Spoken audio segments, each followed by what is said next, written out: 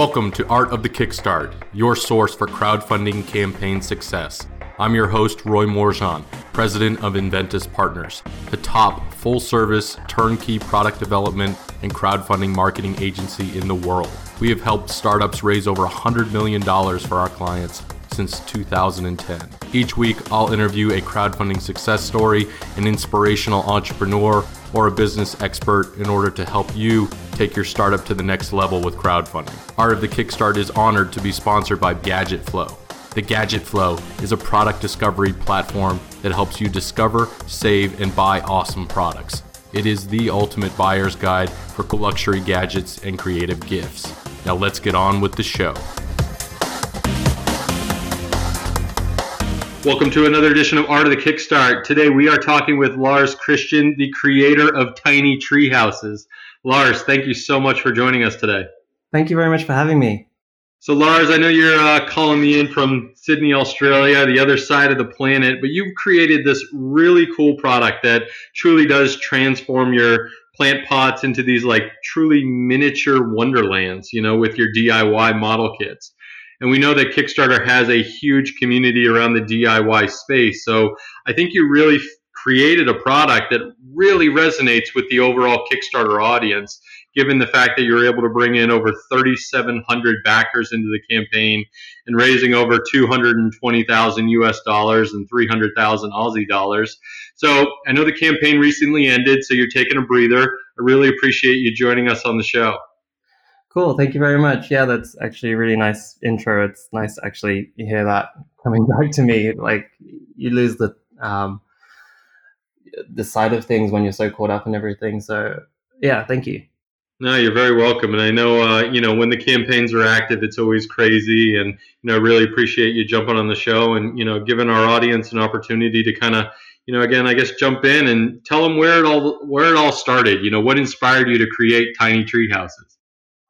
So I guess to give you to get an idea of where it came from, I should give you a bit of context of my background. So I am a 3D designer. I'm currently working in an experiential agency where I've worked most of my career. But outside of that, I've always been a very creative, arty person as a kid. I was always doing projects with my mom. And at university, I studied interior architecture, and there was a lot of model making, very hands-on things, which I love. So you can kind of see how that feeds into the product idea a bit. And yeah, tree houses is something, I don't know, I've always been fascinated by tree houses because they're just fun. It's just like a fun architectural execution, and you can just it can be so like out of the box. But yeah, I've also collected a lot of plants over the years. Like, my apartment's full of them. I counted just before this interview. I've just got over 50 plants in my apartment. And I was just sitting on the balcony one time, and I was just daydreaming, as I often do, and started creating this little miniature world, fantasy world in my plants. And I kind of started imagining these little houses where all these little imaginary creatures would live. And that's kind of the space where the idea was born out of. And it was really initially like wouldn't it be funny if moments. And yeah, that's kind of where it came from. I didn't really touch it for about 6 to 8 months after that, because I have so many other project ideas, and I've always got a project on the go.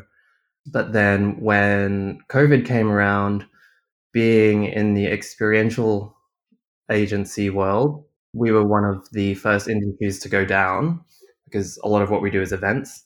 So I was stood down pretty quickly, and it was at that point that I thought, okay, well, I've got all this free time now, this gift of time.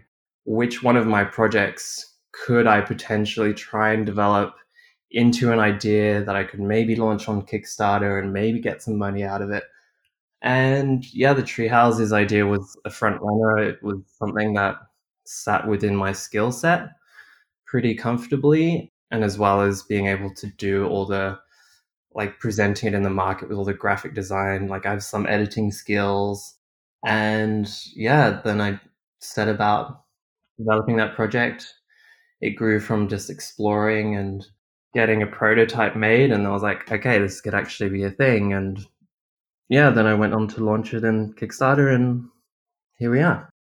Awesome. So when you were creating tiny tree houses and daydreaming of what it could be, what was that process like of taking it from the daydream to on paper to designing it to CADing it to, what features and designs you ultimately launched the campaign with? Yeah, so it's well, it was a slow start, to be honest, because it was one of those like, oh, I'm not sure if this is going to be an idea or not, but a lot of sketching. I love sketching and drawing and trying to figure out how it all fits together. I bought some other similar wooden DIY model kits, like of a, what was it? It was like a little carriage, and a blimp as well, just to kind of see how all the fixings slotted together. And spent a long time on the first one in my CAD programs, my architectural CAD programs, literally building it virtually and then figuring out what all the pieces needed to be. And then from that, that's when I did my first prototype. It, uh, yeah, I forgot what the question was actually. I think I've gone on a tangent. No worries. Just talking about the other, the ultimately what you ended up launching with in terms of a design side.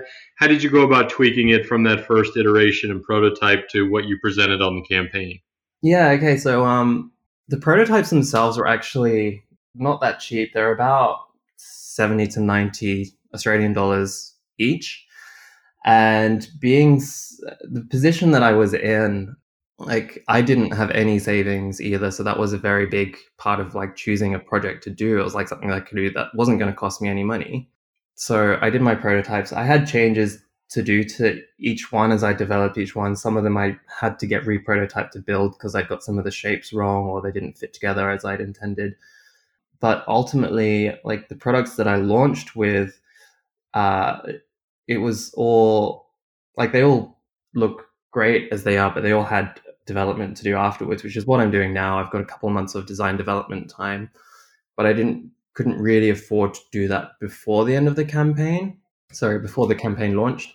Just from like a financial point of view, like I needed this to either succeed or fail, and if it was going to fail, then I was going to look for another job basically. And I'm still working 3 days a week, so it's still like touch and go. I'm not totally in the clear yet, but yeah, and I think it's interesting that you see a lot of projects launch on Kickstarter that seem to be very well rounded. They've had a lot of backing and support beforehand. They've done a lot of due diligence, and they're pretty much ready to go after Kickstarter. I'm very much not one of those people. I'm very much a creator on my own. I'm trying to make an idea work, and I have to keep reminding myself that that's okay, and not to compare myself to a lot of these like highly polished campaigns that come out. And it's nice as well to have that understanding from the backers as well and the community. There's been a lot of comments just kind of saying, hey, you're doing great. It's okay. Just keep going as you are. And yeah, that's kind of where I am now. Yeah, I mean, in talking about the community itself, it looked like you had, again, over 3,000 backers on this campaign. How have you gone about managing that feedback during the campaign and potentially bringing in some of their thoughts or comments into the campaign or future iterations of your product? Yeah. Okay. That's an interesting question because, okay. Yeah. It's been so amazing to get all these comments from people with so much love and appreciation and encouragement as well. It's been so heartwarming. The Especially in the first few days as well, it was just inundated with messages and comments. I just spent like hours every morning replying to like every single one. The and I count myself very fortunate and lucky to have reached people in such a way as well. I think the average drop off rate, I think someone said was about 5%. The drop off rate that I got was something like 0.4% or something. So counting myself lucky that it's gone as well as it has. And then, yeah, as far as like shaping my campaign around the comments as well, I had initially planned as my stretch goals to release new designs and larger versions of current ones. but some of the comments that came back were, oh, can you make larger versions so that they're a bit easier to build? Because they are pretty small. It's in the name, like they're tiny, and they can be a bit fiddly as well. So instead, I did like a little pivot. I made my stretch goals. I did a plus size range. So I took each treehouse and made a larger version of it, which I'm doing at the moment. And then they're 40% larger. So they're a bit easier to build. Now, because this was a whole new range and idea, like I haven't had it costed either. So, and I still haven't had it costed. I'm still kind of waiting to get costs back on that before I know what that's going to cost. So that's holding me up a bit at that point. But yeah, that's how I sort of shaped my campaign around the comments as well. Also, the stakes that go into the soil are currently made out of timber. And a lot of people reached out and said, hey, what are you going to do about like the moisture from the soil rotting it? And initially I was going to say, oh, it's fine. But I did check my stakes and they were starting to rot. So I've actually made an acrylic stake that you can swap out for the timber one. So you can either have the timber or acrylic. Yeah, so that's just another way that I've improved the product around the comments. No, that's great. I know earlier we were speaking before we started recording in terms of some of the prep work that you did before the Kickstarter campaign, but I'd love to hear how you were first introduced to crowdfunding and why you chose Kickstarter to launch your innovation with. Yeah, well, I've known Kickstarter for many, many, many years, and I've backed a lot of projects over the years. So I've always been very aware of it, and I've always had aspirations, I think as a lot of designers would do, to design a product or something that you can launch into the world. So it's always been on my radar, like if I come up with a product idea that would be suited for a Kickstarter launch, like I'm going to do it. I'm going to go for it. In terms of preparation before the campaign, having been listening to your podcast a bit in preparation for this interview, I've realized that actually I didn't do nearly as much as preparation beforehand as other people, agencies, and companies have done. But I also probably wouldn't have been in the position to afford that if I wanted to. But what I did do, one of my favorite design blogs, it's called This Is Colossal. I actually submitted my project to them to see if they would feature it, and they got back to me and they did want to feature it, which when I got that email, like was probably one of the happiest moments in my life. Like as a creative designer, to get your work published, I think is just a huge life achievement. So that was an incredibly happy day for me. And that was before the project Kickstarter had launched. So at this point, there was still a part of me that was thinking, you know what, the project might not go ahead. There's always a chance that it's not going to do well. So I was being quite modest about like the whole thing. So to get that beforehand was great. Otherwise, I was pretty open about the development of my project to my close network of friends on Facebook and the socials. I'm not a huge social media person either, so that I needed some help with that from some other friends, but just keeping my friends up to date. And then they were my first point of call when I launched, to be like, hey, everyone, please help me and back me. And I think that was, a good boost at the beginning as well. So yeah. And then I ran ads on BackerKit as well. Not being the creative, I'm not a marketing person or a production person. Like it's all very new to me. So I kind of figured BackerKit offered me to run ads, and as I was partnering with them anyway, I thought, sure, this sounds like a good idea because they already have the market, like they already have all the contacts. So I ran with that. They initially said that they would spend about 10 grand in total, when in reality, the end of that was about 6 times as much. So that's way more than I intended. Wow. And yeah, and it was like, yeah, it was bringing in money, and during the campaign as well. Like you're on a speeding train essentially, so to stop that train, it's kind of like, well, do I stop? Do I keep going? It's bringing in money. What do I do? I don't know. So I just kind of went with it. but I based my calculations on that 10 grand fund, and with their commission percentage, I was like, I just did some quick sums and I thought, that's fine, I can absorb that cost in my margins. But it grew to such an extent that, like, because I didn't calculate that properly, like, it kind of ended up screwing over my margins a little bit. But that being said, on the flip side, like, it did help me get to the $300,000 mark. So, and I think that's put me on the map in so many other ways. So, I think I'm not seeing it as a bad idea. It's something that I could have done better. But, like I say, ultimately it got me to this point. And so it's not wholly a bad thing at all. Gotcha. After your Kickstarter campaign ended, you moved over to Indiegogo In Demand. Give me a little bit more info on why you decided to go that route and what was that process like of getting transferred over there? Yeah, well, that process was actually pretty easy. They actually contacted me during the Kickstarter campaign, so I hadn't actually thought about that. I wasn't really aware of that, but it seemed like a logical, great idea. Like, gonna, it wasn't going to be much extra work for me at all. And as I mentioned with the production process, like, I'm still figuring that out. I'll probably talk about in a minute. But while I'm waiting for those costs, this in-demand platform will be like, it's a really good gap filler essentially. And that's sort of what I'm seeing it as before I get to the end of the fulfillment.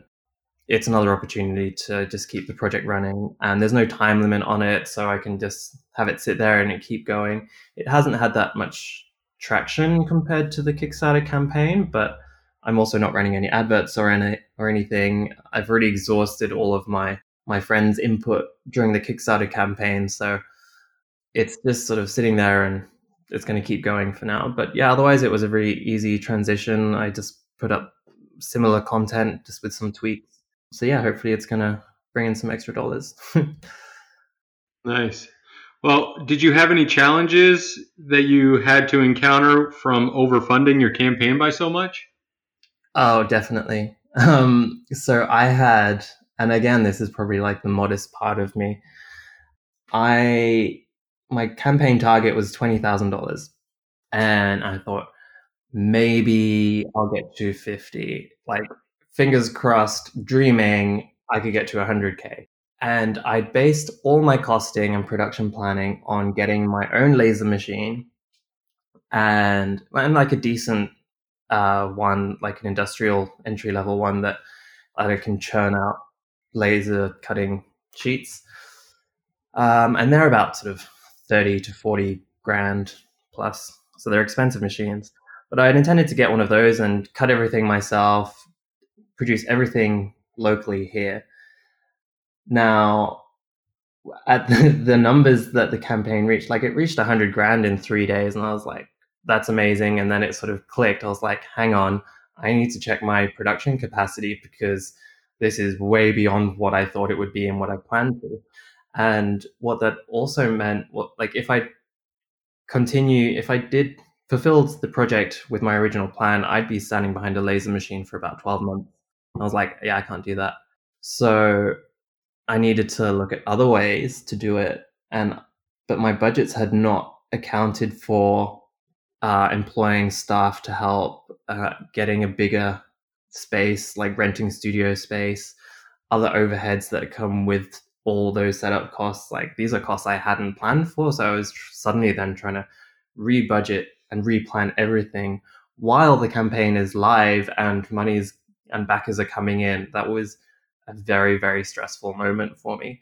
And I actually ended up putting the price of my products up midway through the campaign, which was it was a very difficult decision to do, especially like at that speed as well. At the rate that the campaign was going, like, I had no time to make decisions. But ultimately, if I didn't put the price up, I probably would have had to have stopped the campaign only after a few days, just due to the capacity of it. Now, I did get negative pushback on that, and I tried to handle it as best I could. My friends read the comments and they said that I handled it pretty well. And, I just took the time to explain all those things to the backers. in in hindsight, like I should have done an early bird price, and I should have allowed myself that flexibility. But as I mentioned earlier, like I'm not a production person, so I did everything to the best ability that I could, and I'm good at applying myself. But at the end of the day, there's always going to be things that I don't know, and yeah, so that all happened. I put the prices up, but the backers still came after that, so I don't think it was the end of the world for for the project. Yeah. Yeah, so that Well, it was brings just. up an interesting comment. What, if anything, would you do differently if you were starting the whole project over again? Oh, I would definitely do an early bird price. What I was trying to go for was looking at listen, like doing my research and marketing and everything, and position. I was trying to position myself as a product that was a bit more premium and maybe didn't have like all the discounts, because as a consumer, I actually hate being sold to, and I think in turn have tried not to be so selly and like buy my product and here's some discounts. So that was the angle that I was coming from. But in reality, I think you definitely need to have an early bird and give yourself that extra flexibility to change the price if you need to. And also don't be modest about it. Like, do plan for it in case it does explode and become huge, because that brings about like a whole new set of logistical financial challenges that you otherwise uh, have to deal with on the spot, which is a very hard thing to do. Absolutely. Well, Lars, this is going to get us into our launch round where I'm going to rapid fire a handful of questions at you. You good to go? Yep. Awesome. So, what inspired you to be an entrepreneur? um I actually never really, that was never really my aim. My aim was just to create something and bring it into market, but that is something that I have always wanted to do as a creative person. All right. Well, if you could meet with any creative person throughout history, who would it be?